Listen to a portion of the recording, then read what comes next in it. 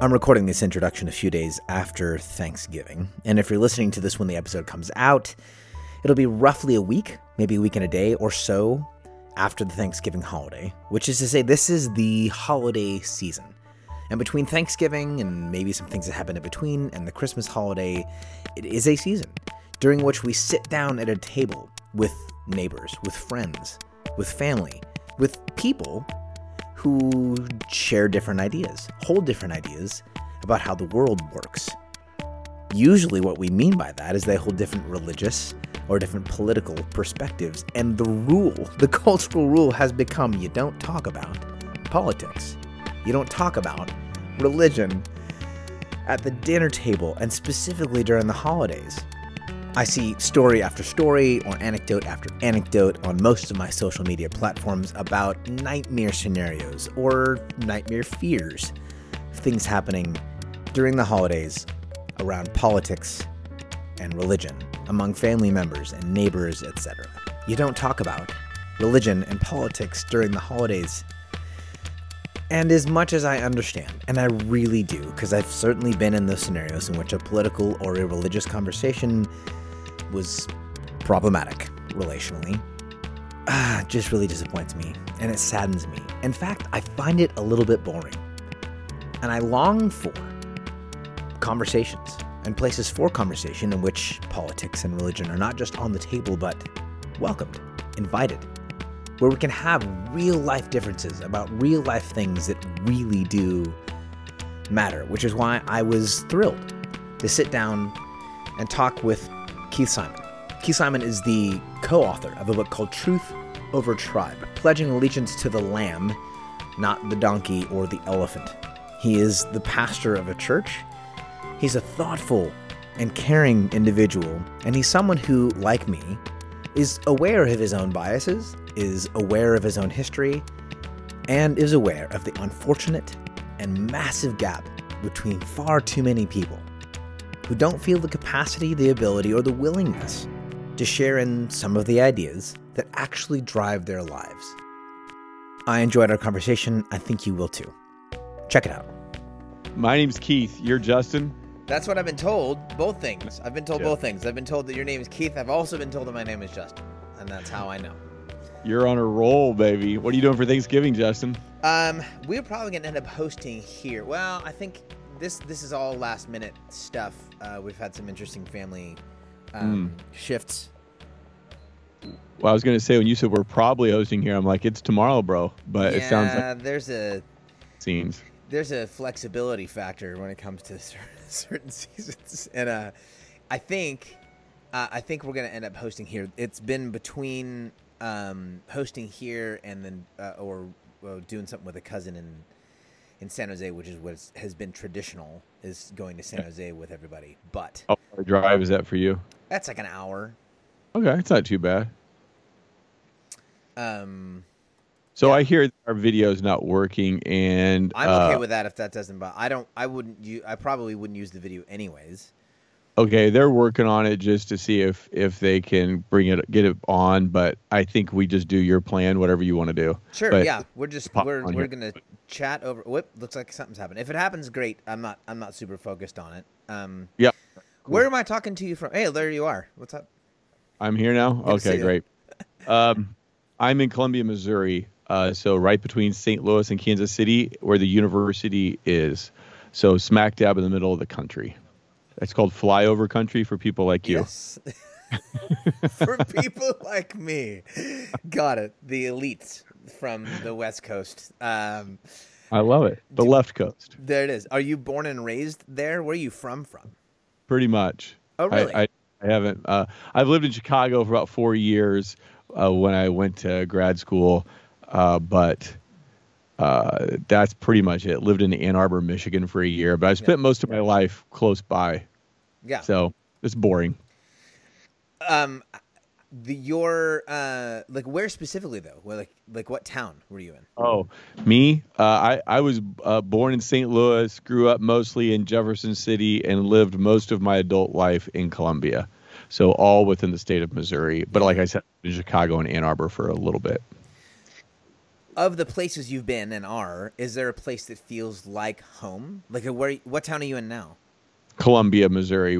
So this is where I live. We started a church here 22 years ago. Yeah. And so this is home. And when you say the word home for you, like how big a role does that play? I mean, the book is about ultimately, in some sense, about relationships, about like a sense of connectedness with the people you have around and how you kind of live out relationship with people. And so a sense of belonging. How has where you've lived informed how you see the world of political engagement? Is there a history there for you? Were you politically active as a kid? What was home like? Was politics part of your world growing up? How did that play out? Yeah, they were. I grew up in a home where my parents were very involved in politics. They were probably the most powerful couple, not the most powerful individual, but the most powerful couple in Missouri state politics. So I grew up in a home where we would have legislators, judges, all kinds of people, governors in and out of our house. Yeah. And I didn't think that much of it at the time, but looking back on it, I learned a lot from that experience. And now I live in a politically diverse town. And so we have a politically diverse church. I put into the New York Times a little program they had about you could put in your address and see the 1,000 people around you. What are they registered? Which party are they registered with? And I came out 50-50. Right around me is 50% Republican, 50% Democrat. Wow. So I am shaped by both my family life and currently where I am. Yeah. So in your town where you are now, in conversation, when you talk about I want to come to this question in a particular way. How important is it for you to be familiar enough with your own leanings? Like, in other words, you look at there's like the 50-50 thing and what people tend to, I shouldn't say what people tend to do. What I have tended to do or value or experience in conversation is this, the value is centricity or centrality. That like what we'll say is like, well, I'm somewhere in the middle. And that happens in conversation all the time. And no one, for the most part, very few people want to identify themselves in the extremes. And yet, very few of us really are in the middle. When it, there is a spectrum of political engagement conversation. How important has it been for you to come to grips with like your own leanings, whether that's partisanship or social politics versus fiscal responsibility in politics? How vital has that been for you in this process? Well, I think self-awareness is a gift that I hope I'm accurate. I hope I'm self-aware enough to realize that I'm fairly self-aware. Yeah. And you know what I mean? Yes. Maybe I'm not. Meta self-awareness. I'm aware of my awareness and also of my unawareness. I think so. So I said when I grew up in a very politically involved family, one of the things I learned from that is that there were good people on both sides. My parents were on the left politically, and they treated everyone fairly. They would have people who had voted against the bills they were pushing through in the House for a dinner or party, and they were treated respectfully. Now, they disagreed, and they might argue over something, but I never saw politics as being kind of a personal destruction. It was more about ideas. And so that shaped me as a kid growing up. But then, I'm a recovering tribalist. I grew up in a family that leaned more left, but I was given the freedom to have whatever view I wanted, but you had to be able to defend it at the dinner table. Yeah. And so because I just a contrarian personality, I'm self-aware enough to know I'm a bit contrarian, ended up a person a little bit more on the right. And I bought into the idea, and I'm embarrassed to say this, just to be frank with you, although it's good and humbling for me. I bought into the idea that if Republicans won control of the United States House of Representatives, this is back in the early 90s, that the world would get better. Yes. And so when the election returns came in and they had won, I was sitting out in the backyard with a friend of mine watching it. I run around the backyard, taking my shirt off and swinging it in the air, whooping and hollering, and there was not even any alcohol involved. Yeah. And part of me was just being goofy and being silly, right? But part of me really believed, okay, the world's going to get better, and that was says something bad about how naive I was, because of course that doesn't happen. And also it just showed me where my faith was, that my faith wasn't in Jesus or his kingdom. My faith was in a president or a political agenda or a political party. And I've had to kind of come to grips that I'm just as prone to tribalism and groupthink as anyone, to get my priors to be confirmed, as anyone is. That thrill of like the world is that the things are going to get better. That really is sort of the energy or the hope in political discourse. Maybe not discourse. It is sort of the hope in, at least in campaign seasons, right? Is like, if we make this move, if we make these decisions, if this bill gets passed, if this measure gets approved, that things will change. It does tap into, I guess I'll make more of a question. There is a, talk about for you the relationship, because you're a pastor and a leader of people in a religious setting. Right. The political, like a political campaign or the hope of politics does, I think, at least try to tap into that same hope with which people come to religious movement or even personal development and growth, that like, if you X, then Y. Can you talk about like, that moment where you're running around the backyard shirtless? We'll just come back to the image a lot during the interview. But you're running around, you're thrilled. I shared a moment. I'll share that moment with you in terms of the 2008 campaign. My mom and I worked on the Obama campaign. And I mean, it was a peak experience, like emotionally. The election results come in, and I'm in Los Angeles with a group of people who are also working on the campaign. My mom's in Northern California, where we're from. We're on the phone in tears, having that like, and it wasn't just like our guy won. It really was. This is a moment where things are changing. There was a hope for the future. Talk about, if you can, and however you want to, your personal history with that kind of like hope for a better future as a pastor and a leader of people religiously, versus or in conjunction with being a person who's aware of your of politics and the world of politics and the hope for change that promises. Yeah, I think it's a lot of good stuff there, Justin. I think we as human beings crave a better world. I think we crave, even if we see it really differently, a more just world, a more fair world. We crave a utopian kind of vision that we want to be established. And that will look different depending on who you talk to. But we all know something's wrong with our world. I mean, you can't help but look around and see violence, to see injustice, huge disparities in wealth, the war in Ukraine. I mean, there's just so many obvious things that we all know there's a problem going on, and we all want those problems to be solved. Yeah. And I think that the politics taps into that same desire that faith does, that religion does, that Christianity does. And that's one reason, I mean, people smarter than me have said that when you see religion diminished, you'll see people put more into politics. Because we have to put that craving, that desire, that passion for a better world somewhere. And if we're not going to put our hope in God and maybe a kingdom he brings, then we're going to end up putting it in a political party or a president, like we said, a political platform, whatever it is. Yeah. So, yes, it touches the same thing. Now, I want to say that politics are really important because we work toward a more just world through the political system. I mean, sometimes I think we can just get discouraged and say politics are dumb. Let's just avoid it and give up on it. And I think that's a mistake. I mean, just go back into the civil rights movement in the 1960s. There was a lot of good, healthy change that came about through politics. So politics is a way that we can love our neighbor, right? And so we should care about it.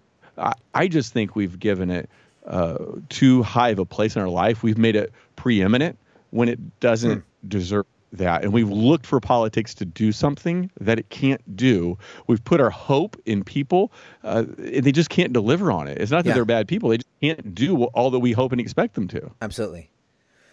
So you don't necessarily draw a hard line between you're comfortable with maybe the overlap there, that like that's part of how a person lives out their religious faith or their religious longings. Even like a kingdom vision of the world is by political engagement. Some folks really like to divide the two things. We don't talk about this. These two things can't touch, like weird kind of third rail, don't touch that.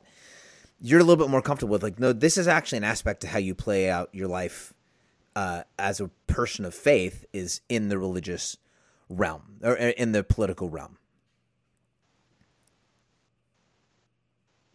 Yeah, I mean, I look at some people in the Bible, and I look at somebody like a Daniel who rose to have this really high position both in the Babylonian and in the Persian kingdom. Or you think of Joseph rising to a position of leadership in Egypt, and there are some other examples of this as well, Nehemiah, Esther. But these are people who are commended for their work within messy government systems. You know, these Egypt, Babylon, Persia, they're not Christian kingdoms.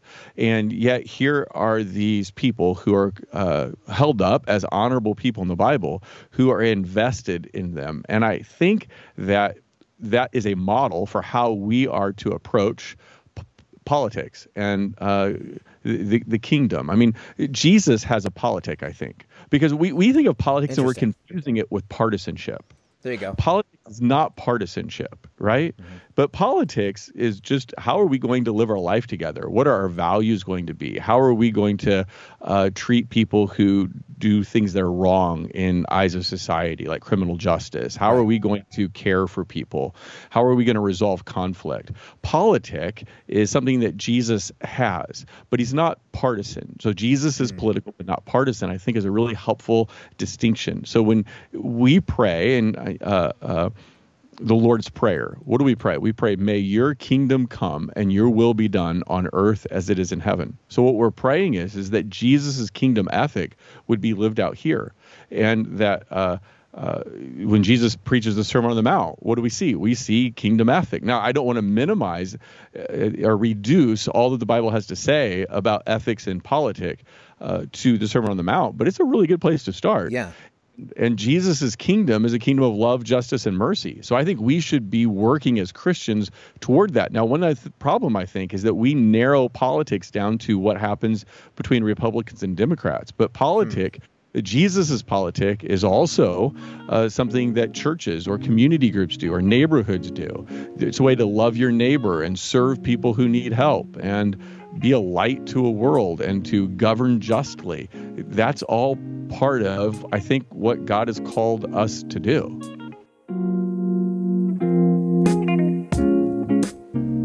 Talk a little bit more when you talk about partisanship. Is partisanship a thing that is avoidable? Like, what does one do with, we talked about self-awareness for a moment. One of the moments folks will have if you maybe have like a loving awakening to like, okay, wait, I'm not doing this well. I've lost more friends than I've gained. I'm changing no one's mind. This is everyone's experience, by the way, right now. I've changed no one's mind. I've lost lots of friends. I feel isolated. I don't have any hope anymore. I feel like I'm supposed to wear the sticker because I go vote, but I don't really feel like someone has that awakening. Mm-hmm. And I don't know if anyone would necessarily disagree with very few people would disagree with the notion that partisanship is problematic. What does one do with one's partisanship? Like, what is it avoidable? Is it a matter of like, you just become unpartisan? What does one do with the recognition of like, I'm a hardcore right-leaning person, and if Ben Shapiro says it, then I believe it, and I know that now. What does one do with one's partisanship? Yeah, I think it's a good question. So first, let's say this, that partisanship gets us to focus on the horse race of who's winning or who's losing. That's different than working toward justice, than working toward God's values and just values implement in our society. The horse race of politics, which is what partisanship leads to, is saying, is my team winning? Are we owning the libs? Are we owning the conservatives? Did we have the snarky tweet or the good comeback? Did we win this election? And that's what partisanship does, is it causes us to look at Twitter or the news and to feel good about ourselves if our team had a good day, and to feel discouraged if the other team had a better day than we did. Now, I think that's a problem. That attitude is a problem. But what I don't think is a problem is saying, hey, my values align more with the left or the right, Democrats or Republicans, or maybe even a different party that we haven't mentioned. I don't think that in itself is problematic. It becomes a problem when those people capture your whole worldview. So now I can't really criticize my party because I can't show weakness. I can't, ever speak truth to my party. I can't disagree. There can be no separation. And then I start to look down at the other people as the others, the bads, the baddies. And I start to demonize them. I start to make up stories about how they aren't as good as we are. They're not just wrong, they're wicked. And that's a big line that is crossed, and partisanship pulls us across that line where we begin to see people and tell ourselves stories about them that are just that are untrue and unhelpful, because it's hard to build bridges to wicked people. But you persuade wrong. You defeat wicked people, right? Yeah. And so, quick little story. Go for it. Back in, I think it's the 50s. I'm almost positive it's the 50s. There's a experiment this psychologist did and his team did in Robbers Cave, Oklahoma. That's the name of the state park where it took place. And they took two groups of fifth grade boys, very, very similar demographics, everything similar about these boys. They should be friends, but they won't become friends here. They're on two different teams. And they don't even know that the other team's there for a while. They're just playing games, doing stuff. And then they say to each group, they say, hey, there's another group of fifth grade boys here. Do you want some competition? And the boys are like, yeah. So the boys name themselves the Rattlers and the Eagles. I mean, you got to love fifth grade boys, right? And they start making stories about the other people. And they do these competitions. And the counselors at the camp are all research assistants. And they're just trying to keep the competition close so that the pressure stays on. And what happens is, this is so interesting to me, is that the boys start making up stories about how the other team are bad people. So one of them had a pool and the water felt colder one day. And they said, well, the other team, they came in and put ice in our pool. Well, no such thing had happened. Right. Or there was some litter and trash around one of the team's lakes. And they said, yeah, the other team came in and they had a party here and they left this trash. Well, they had forgotten that they left the trash there from their own party the day before. So what they do is they start creating stories about how they're the good guys and the other people are the bad guys. Now, here's the deal. If that happens between fifth grade boys where it's just like a trophy on the line, how much more are those kinds of things going to happen when there really are big issues at stake? And so I think what partisanship does is it causes us to value winning more than collaborating, and it causes us to make up stories about the other team that makes them the kind of people that, like you said, you want to defeat, not work with. Yeah. A lot of this plays into, I think you tapped into a few moments ago when you talked about ideas. You were at the table as a kid. There are people who are voting on bills that they're going to vote this through. They're not completely in alignment with it. It seems to me, and it more than seems to me, but I'll say it that way. It seems to me that the public, the tendency in public conversation around politics and partisanship is really complicated and even stuck in the mud because there's such an over-identification with one's ideas. And it's not just you, because I get that to some degree. We live our lives so much now on a 4-inch screen. Like, you see people's, they project their ideas. So identity, not that it's a good thing, but you are your ideas if you're over there. But even that I am my ideas. There's this like like over identification with that I am the idea, or I am the ideas, or I'm made up of the ideas that that I possess. And we'll come back to that in a moment, and we'll talk about like the fact that everything seems to be on fire right now. But talk a little bit about about identity in this context. That when we talk about truth over tribe, one of the things you get to through a few different doorways in the book has to do with like knowing who you are as a person, so that you're not caught up by and lost in the ideas of your tribe. Talk about like whether your personal history or how you've seen this play out. Talk about the role of identity and not over identifying with the things that I think in my head. Like, what's that look like for you? Speak to that for a moment. Yeah, so there's a guy named Robert Putnam, a sociologist, and he wrote a book several years ago called Bowling Alone, and it's kind of one of those books that has made the circuit and people refer back to because it was so influential. And what he was noticing was that the kind of connections that people were making in communities were thinning out. Things like PTAs or Kiwanis clubs or all those local organizations, Little League softball that you don't pay much attention to, are really important in our society, and they give us kind of a cross-pollination of relationships. You're around different kinds of people in your community, and it allows you to say, who am I? Well, maybe I'm a Christian. I have a family. I belong to these groups and these organizations. I live in this town. I know these people. We're friends. And he was noticing that people were bowling alone now. In other words, we were doing things that we used to do together, but now we were doing them on our own. And the more atomized, ATOM, the more disjointed we become, the more alone we become, the more we seek our identity online, or we seek our identity in a national political party. And COVID and all the lockdowns, it sure didn't help that, because it hurt and damaged, maybe even destroyed in some places, a lot of those local community relationships. But now you're right. I've got to have my identity in something. And so where is my identity? And for so many people, their identity has become wrapped up in partisan politics. And here's what happens.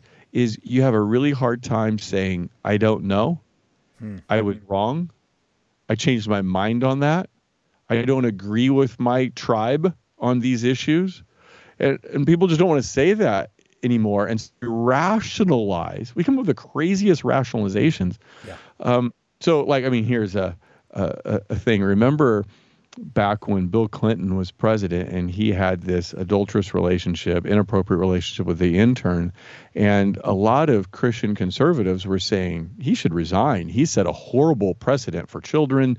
This is, outrageous and immoral. And I don't necessarily disagree with them. It was outrageous and immoral. It was wrong. And if Me Too movement been around then, he would have been run out on the rails, right? Yeah. But those same people, when their candidate, the former President Trump, when their candidate was involved in, immorality and crass behavior and setting a bad example all of a sudden it was okay. Well, James Dobson said, well, he's a baby Christian. He's growing. And Robert Jeffress, the pastor in First Baptist in Dallas, he said, well, I had criticized him before, but now I'm not looking for a pastor. I'm looking for a president, and I want one tough SOB. Yeah. Well, what happened? What happened? Why did Albert Mohler, president of one of the largest seminaries in the nation, go from saying, I'll never vote for Trump because of his character, to all of a sudden I will? Yeah. Well, it's because our identity has blinded us so that we can't see things accurately anymore. We're rationalizing, we're making excuses, we're justifying. And I'm afraid that when Christians do that, we're just compromising our faith and what we're really showing people. I don't know if this is true. I don't know if it's what anybody intends, but the way it comes across is to the watching world is that you don't really care about truth. What you just care about is power, and you're willing to compromise whatever you need to in order to gain power. And I hope that's not true, but I don't blame anybody if that's the conclusion they come to. I'll stick with this theme for a moment and talk about ideas and full humanity. One of you and I both rooted in the Christian tradition, one of the things that gets lost among people of our broad tribe and the multi-tribal tribe of Christianity is the incarnation of Jesus, is the part of the gift and the teaching that just simply comes along with God incarnate, is exactly that full humanity is more complex than ideas.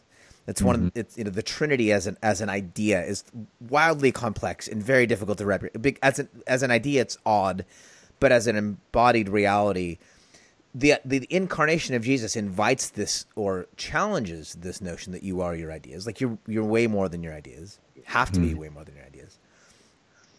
In the last many years, I mean, I'm a bit of an idealist in some ways, or was for a long time myself, and so I love the world of ideas. I value I value and I want to value my relationships more. We have been and definitely are in a season in which if you and I are on the other side of a very important idea, we can't have a relationship. Exactly right. Are there ideas, causes that are worth sacrificing a relationship? In other words, like is there a short list of like, we can disagree about everything, but if you cross this line, then we can't have a relationship? Are there ideas that are more important than relationship and community, or is it like, are we always wrong for sacrificing one for the other? Well, let's figure this out together.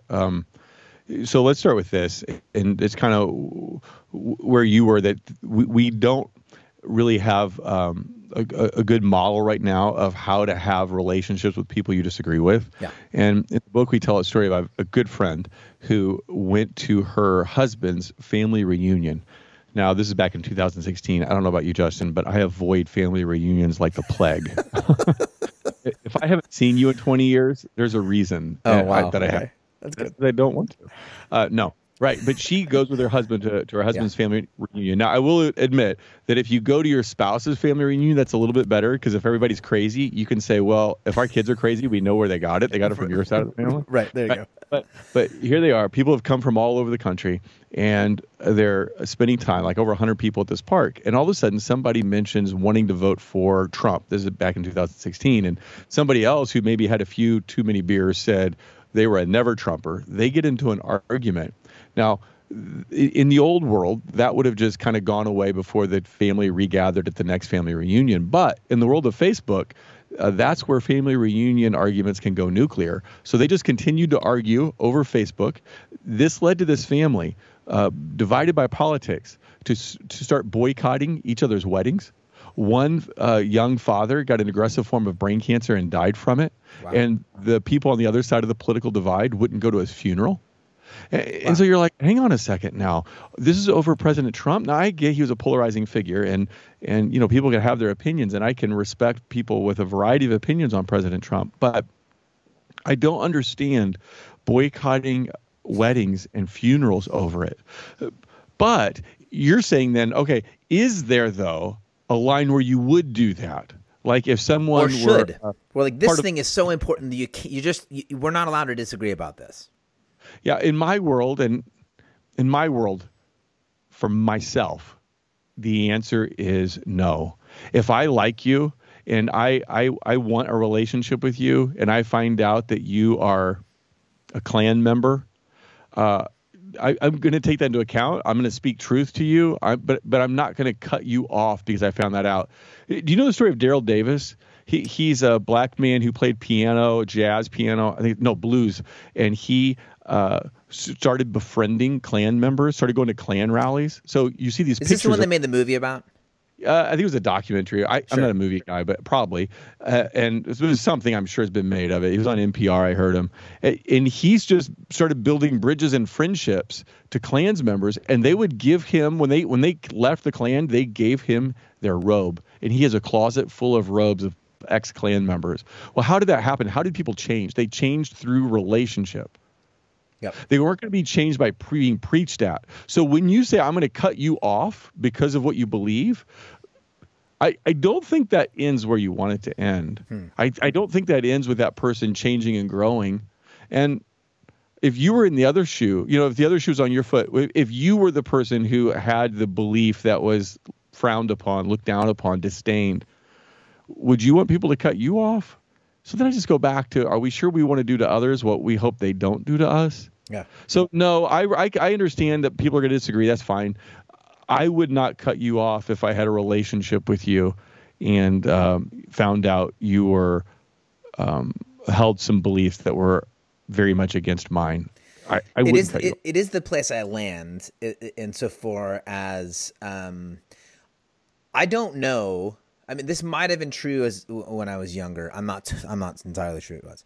That I don't know if I've ever honestly made a significant life change because I was so enamored with or moved by a just pure raw idea. It's almost always been a matter of relationship. And we, so much so that in early development, we warn kids against peer pressure. Don't become like your friends. Part of what we mean by that, though, is like, you're going to become like your friends. Don't become like those friends. We'd like you to become like these friends. Right. Like, we're moved and shaped by the environment around us. We're moved and shaped by relationship. If I truly do hope for, like, you and I, let's say you and I both have the same clan friend, clan buddy. It's Clan Kevin. So Clan Kevin, I can't imagine, especially in today's world. I can't believe I just said that, but especially the way the world works socially now, I can't imagine a scenario in which I would be able to present Kevin with a set of ideas and an argument, a paper, a book, like some sort of like that would convince him by sheer force of argumentation, right, that being a clan member is wrong. Like, it literally never happens. Like, it never happens. Someone like reads the article on Facebook and goes, "Oh my gosh, I get it now. I will stop being a racist jerk." Like, it doesn't happen. It happens in a relationship where, like, these things that I feel and believe in me that I've identified personally, I'm willing to trade or change because I'm so actually in love with you. I mean, this is what happens in a relationship with Christ. It's not the idea of Christ. It's the love and the compassion of Christ that changes the human heart. We have to then be in a relationship with folks who disagree with us. So does that not make it, to some degree, at least in this context, a kind of mission directive for the people of Christ to intentionally be in relationship with folks that they disagree with? Oh, so a couple stories here is that, and here's the label I would put on what you're saying, and I'm not the first person to use it, but I completely agree with it, is that the way change happens is we belong and then we believe. Yes. And the way we kind of think it happens is that you believe and then you belong, right? Yep. You read the article and you go, oh, or you hear the lecture and the lights come on and then you join the group. But that's not the way it happens. You join the group and you belong to this community, and then over time your beliefs changed. And I heard that, at least an example of that on another podcast. Michelle Goldberg, who's a very liberal New York Times columnist, was talking about how she had been reading up and doing some research into the anti-abortion movement. And she was wondering why young women in their 20s were pro-life when she is so stridently pro-choice. And what she was learning is that some of these people who were pro-life that kind of didn't fit what she expected a pro-life person to be like, they had formed relationships with other pro-life people. They'd even gone to like the March on Washington, unsure of their convictions. But through those relationships and then learning, I mean, it does take truth. It does take the ideas have to come into that. Then they became pro-life. So first they belonged to a community that the people were mostly pro-life, and then they adopted those views over time. So I think that's worked. So can I share a Bible story about it that Go for it. sticks to me? So there's a story in the Gospels where Jesus is going to Jerusalem, and two of his disciples, James and John, are with him, and they come upon this Samaritan village. Now, the rivalry between the Samaritans and the Jews were intense, and the Samaritans would not let this group of Jews, of Jesus and his disciples, stop and stay there. And so James and John look at Jesus and say, hey, should we napalm this village? Should we call down fire on them? Which is kind of weird when you think about asking the Prince of Peace if you should blow up this village, but whatever. Yes. But they had totally misunderstood what Jesus was doing. They thought Jesus was going to go to Jerusalem to defeat the Romans. Instead, he was going to go to Jerusalem to die for the Romans and the Samaritans. So what happens is that Jesus rebukes them and says, no, we're not going to blow up this village. He goes to Jerusalem. He dies. He's resurrected. And not long afterwards, Jesus is kind of drawing Samaritans to himself. In other words, Samaritans are becoming followers of Jesus. Now, think about this. James and John had wanted to kill the Samaritans, but after Jesus' resurrection, they're going to the same church service with these Samaritans. Yeah. That's crazy, right? We wanted to kill you, but now we're worshiping the same God as you. And why did they want to kill them? Well, they didn't know any Samaritans. They knew a lot about Samaritans, but they didn't know any. And so they were able to concoct these stories about how Samaritans are real bad people and we should judge them. And I'm afraid we fall into the same trap. Yes. That we don't know people who voted for the other candidate.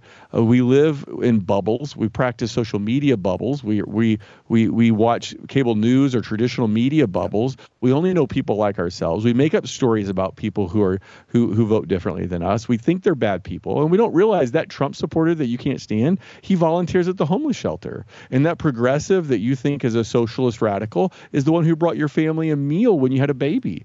We just have a lot more in common. These people aren't all bad people. They might disagree with you, and maybe they are wrong, but again, they're not wicked. And so I think there's a sense in which that's where the church has a real opportunity, because the church should be diverse. It should have people of different generations and people of different races and people of who voted different ways. And they could find that they have something in Jesus that's greater than what divides them in the culture. One of the tricks to that relational, Young Life would call it incarnational ministry. Other people call it different things. Sure.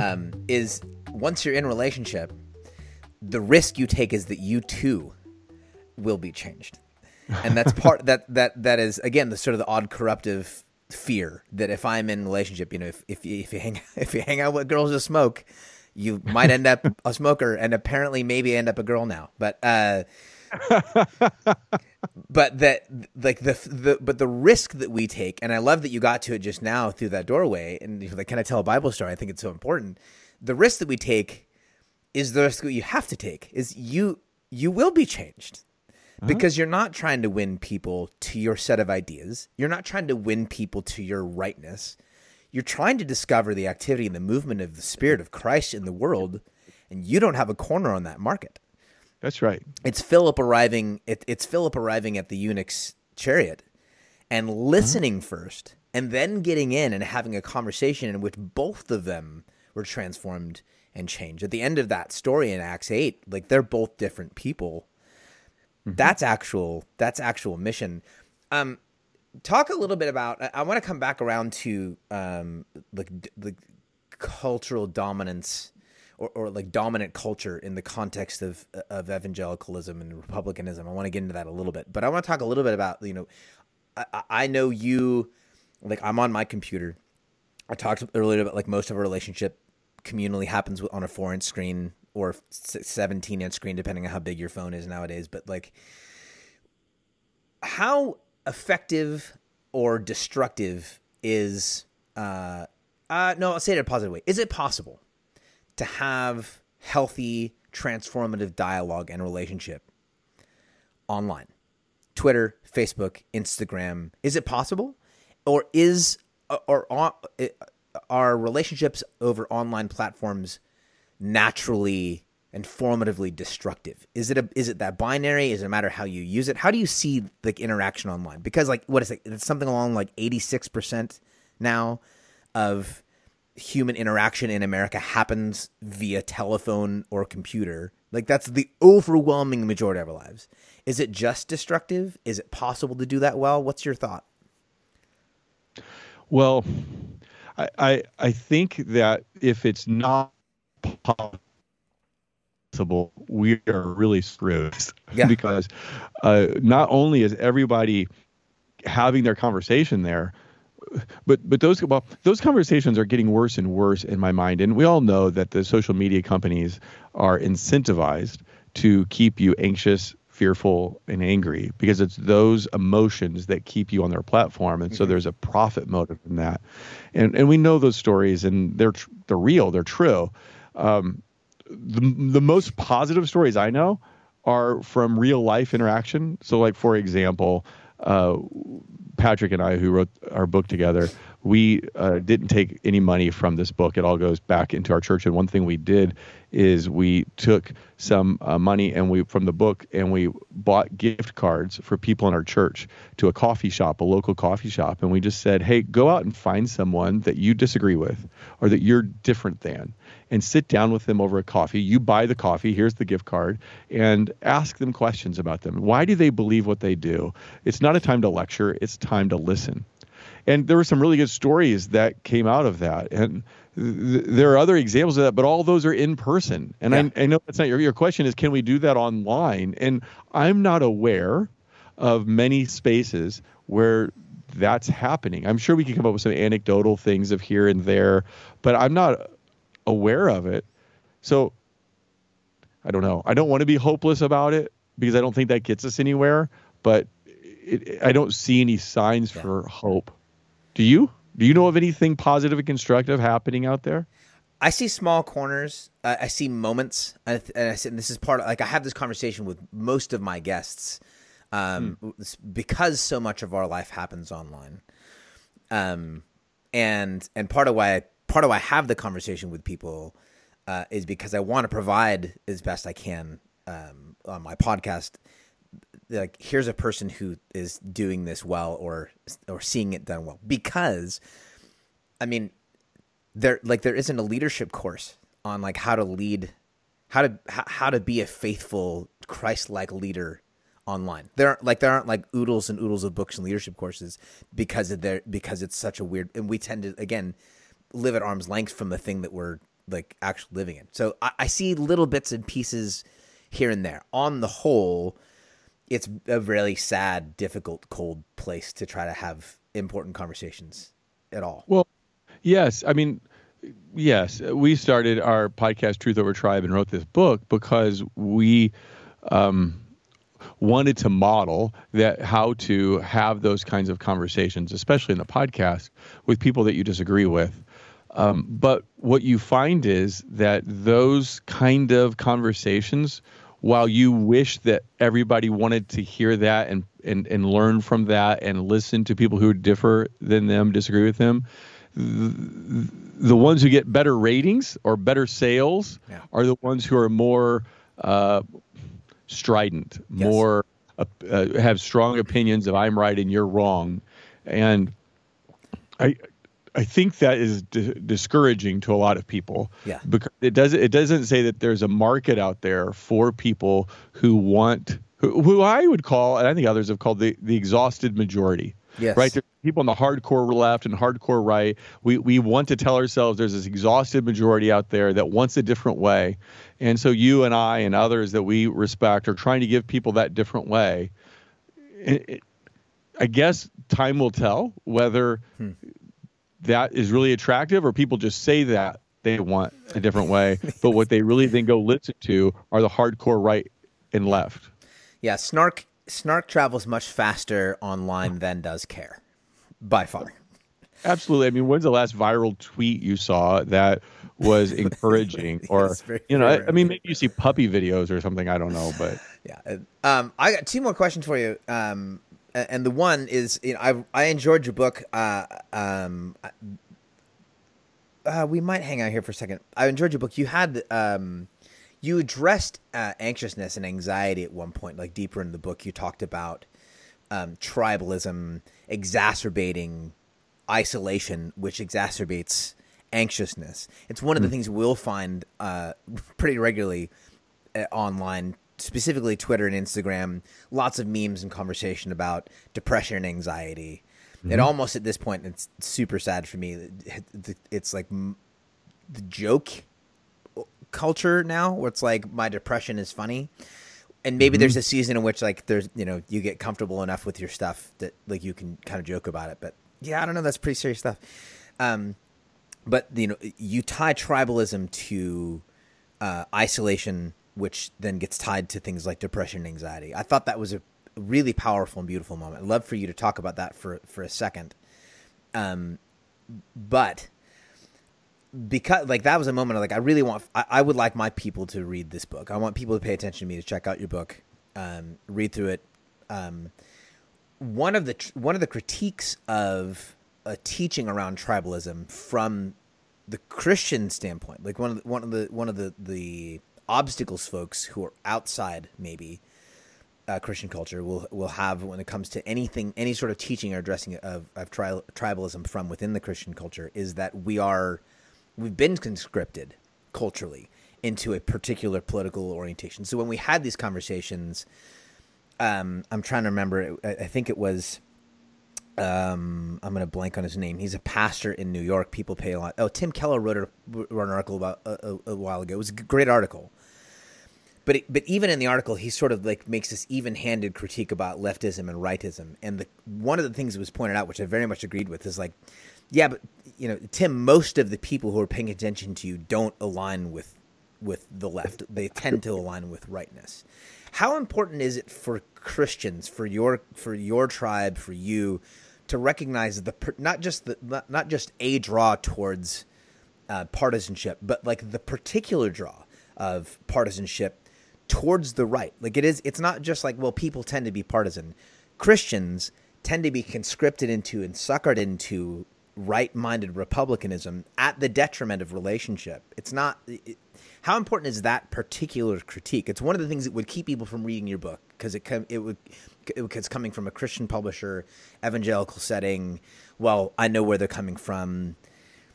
Can you address that like directly? Like it's not just partisanship. It's a pretty specific partisanship among Christians. How problematic is that? Yeah, so 1976, I think, was the last election that evangelicals, and when we talk about evangelicals, usually the sociologists want to say white evangelicals because black Christians have the same theological beliefs as white Christians, but they vote differently, which is interesting, right? It's the same theology, but a different voting pattern between black Christians and white evangelicals. But to go back to 1976, that was the last time that white evangelicals voted kind of almost half and half for the Democrat and the Republican. And since then, what we've seen is a steady tick of 75, 80% voting for the Republican candidate and very few white evangelicals voting Democratic. Now, I guess that's a problem. I mean, I'm happy to acknowledge that that's a problem.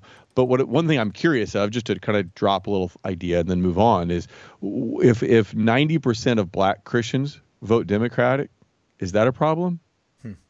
Right? I mean, is that the same problem on the other side, but somehow we give a pass to that and are upset with white evangelicals? Now, I don't know. It's just something to think about. Are we equally upset with both? Is tribalism driving us? Because both, you could say, are tribalistic, or is it just the other people that are bothering us more than the people who are voting for who we like? So that's one thing I would say. And I've had a chance to ask some good people that question, and it's interesting to get their take. Most say, yeah, it's a problem on both sides, but we don't hear as much about it. Now, I think that we have to acknowledge a few facts. One is that the political parties, both of them, I think, have grown more extreme. In other words, there was more overlap between the political parties back in the mid-'70s when you saw a more diverse vote. Now it's not so much. I think the abortion issue became a huge deal that allowed a lot of white evangelicals to say they were voting Republican because of the abortion issue, and maybe it hid some of the other motivations, whether it's immigration or tax policy or other issues that drove them to the polls. I have no problem critiquing the people on the tribal right. I mean, we do it all the time. I'm confident that no one can speak more clearly against Christian nationalism than us. We unequivocally reject it and think it is dangerous for both the nation and the church. We have no problem skewering the sacred cows on the right. But if that's all you do and you don't pay equal time to those on the left, and the sacred cows there, and the political tribalism there, and the things that you think people are out of step with there, then what you're going to do is be written off. You're not going to be listened to. You're not going to be seen as a fair player. So I think what Tim Keller does, maybe we're talking about the same article. My guess is we are. He says, look, there are 4 issues that the Bible is clear on that overlap in modern day politics, and it is sexual ethics, the issue of life, poverty, poor, and race. And he says, look, you could look at those 4 issues and say neither party has got all those 4 issues down, right? If you look at either platform, you wouldn't see that all 4 of those issues, again, poverty, race, sexual ethic, and life, and say, all those issues are aligned with one party, kind of from God's perspective. And so I think if we're going to be fair, if we're going to be part of Jesus's tribe and not the tribe of the donkey or the elephant, we have to be willing to speak truth to power, kind of be that prophetic voice, and let the cards fall where they may. And that's going to be saying hard things to Christians who have bought in too much on the right. But there are more and more, especially in digital online communities like the New Evangelicals and the liturgists and others, that have built their community around the left, And I guess what I'm going to try to do is just say what I think is right and let the chips fall where they may. And I intentionally try to be fair in critiquing both sides. Otherwise, I think you just get written off. Yeah, I totally agree. Last question is, the book dropped in October, and with this project specifically, not just the book, but teaching around and teaching into and the critique of tribalism. What will success look like? Like it's success. I talk to my clients all the time. Like success is a moving target. Like you get to some degree decide. Like it's not like, well, this is success. Book sales is success. Nah. As an author, as a pastor, as a leader, what will it look like for you 10, 15 years down the line for this effort to have succeeded? How will you measure success? I need to define this more clearly. I think it's a good question that pushes me to be more precise. But right now, I can say that what I want to see is something happen inside the church where people acknowledge that Jesus is king, and that we see that the anxiety and the fear and the reactionary politics inside the church of Jesus kind of fades. It's minimized because we have this confidence that Jesus is king and that he's ruling the world. He doesn't want to be president. That would be a big step down. He sits on an eternal throne. So he's not looking for a 4-year reign inside the presidency. He's got this under control, and that he has a kingdom ethic, and that our job is not to try to change the world through political involvement. Our job, our primary job, is to be faithful to Jesus and this countercultural community, and then to live as exiles, to see ourselves not as trying to be in control of government, but to be as exiles within our own country, where we have this attractiveness about the church, because people are seeing that we love our enemies and we care for those who are marginalized. That's the thing about Jesus's tribe, because Jesus does have a tribe. You might think, well, I thought you were against tribalism. No. What I think Jesus wants us to do is be a part of his tribe, because here's what's unique about his tribe is that everybody is welcomed in. Everybody's welcome in. They don't come to you and say, did you vote Democrat or Republican? Oh, well, then you can't be in Jesus' tribe. Everybody is welcome, no matter your sexuality, no matter your politics, your gender, your generation, your race, come. And second, in Jesus' tribe, we are taught by him to lay down our life for our enemy, for those outside the tribe, to make sacrifices. Inside tribalism, we put up big walls where we keep certain people out and we try to make our own tribe successful. But in Jesus' tribe, you care about people outside the tribe. Yep. And you live a sacrificial life for them as a way of inviting them into the tribe. So what I want is inside the church is our loyalty to Jesus to be far greater than our loyalty to any other affiliation we have here on earth. Because I care about our country, but I think that the church has this opportunity that if we can show that healing and unity, which is what our country needs right now, healing and unity come through Jesus, we have this great opportunity to practice before the world, to show the world we have what it's looking for. But if we squander the opportunity by being just as fractured and just as tribal as those outside the church, well, then shame on us. Then we deserve whatever we get. That's good. Thank you so much for your time. Really appreciate it. You're great, Justin. I love talking to you. You ask good questions. Thanks for your it is the job. Investment.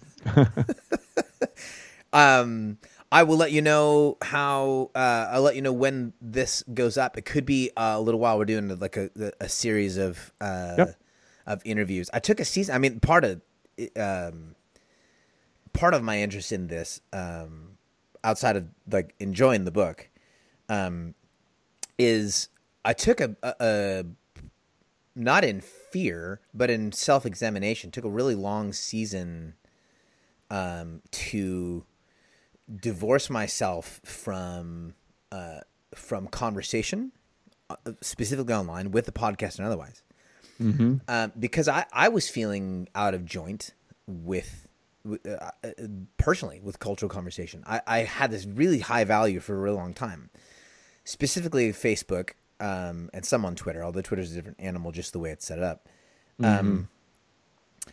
of like facilitating conversation with people and trying to provide that broader, like more of a meadow, like let's all gather here.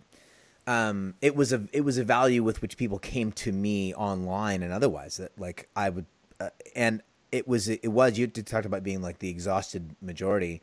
It was exhausting, I stopped believing.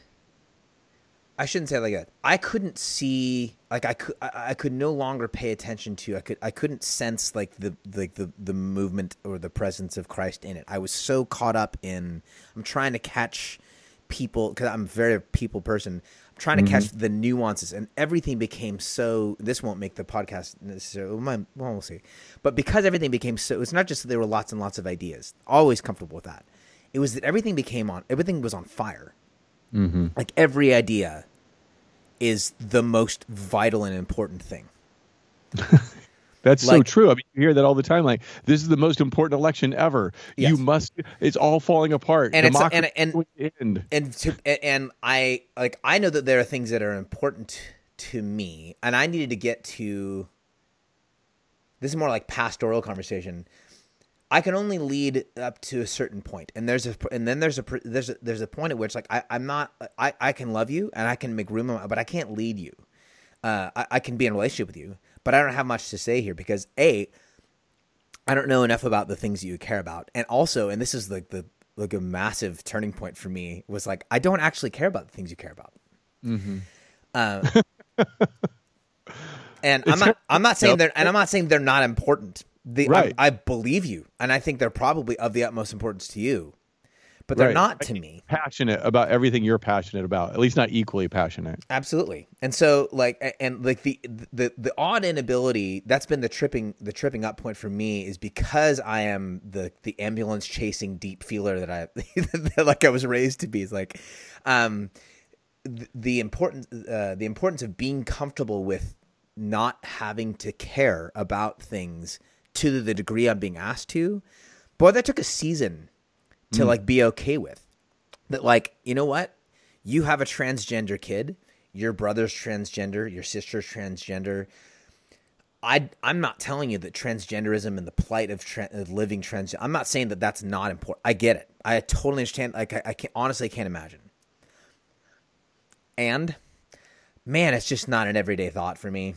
And it's not like I can't organize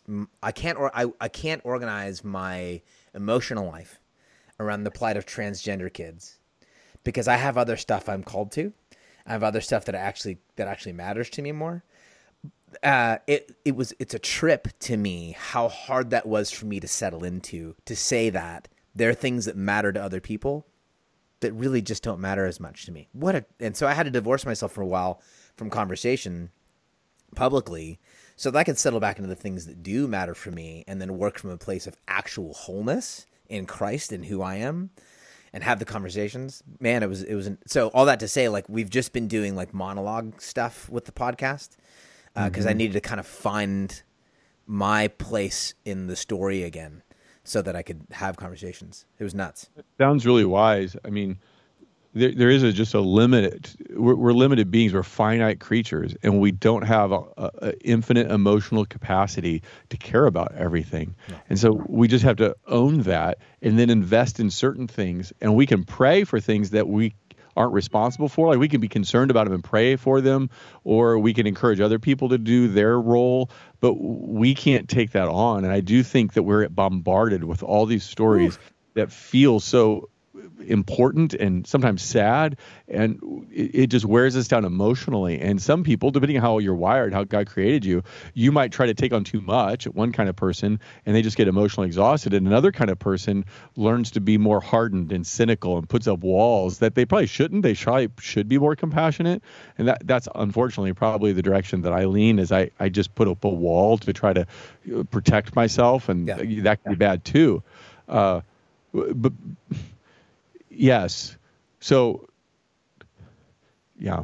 I mean, we could go on and on. We could have a whole other conversation just about that. Because I think, when I go back, and just one last thing, I go back and I look at Daniel. Daniel had his family torn apart. He was put into a different land. The temple was destroyed. Everything is turned upside down in his life. He is put into a position in Babylon he didn't want to be in. And yet he's at calm. He's got peace. Well, how does he have that peace? Well, just he had invited God into his story. He knew God had put him there. And the first verses of Daniel says God delivered Israel into Babylon's hands. He had a community of friends that he shared things with in chapter 2. He had a sense in which he said, "Thy will be done." His buddies told Nebuchadnezzar, "You've got me. You're going to throw me in the fire. Okay, well, you can do that, but I'm not going to bow down to worship you. God's will be done here. I hope it turns out the way I want, but I can't control that." Right. So there's a sense of peace they have in the midst of chaos, and that's what I'm learning. That's how I want to live. Yep. But you got to invite God in the story, have your community of Christian buddies you share things with, and be content with God's will over your own will. If everything has to work out for you to be at peace, well, good luck with that, because nothing ever works out. Yeah, that's very good. And thank you for listening to this episode of the At Sea Podcast. If you'd like to check out the book, it is available really wherever you look for books. Again, the book is called Truth Over Tribe. The author is Keith Simon. If you'd like to support this podcast, we'd love to have you on the team. Jump to patreon.com/Justin McRoberts, and we will be there waiting for your support. Until next time.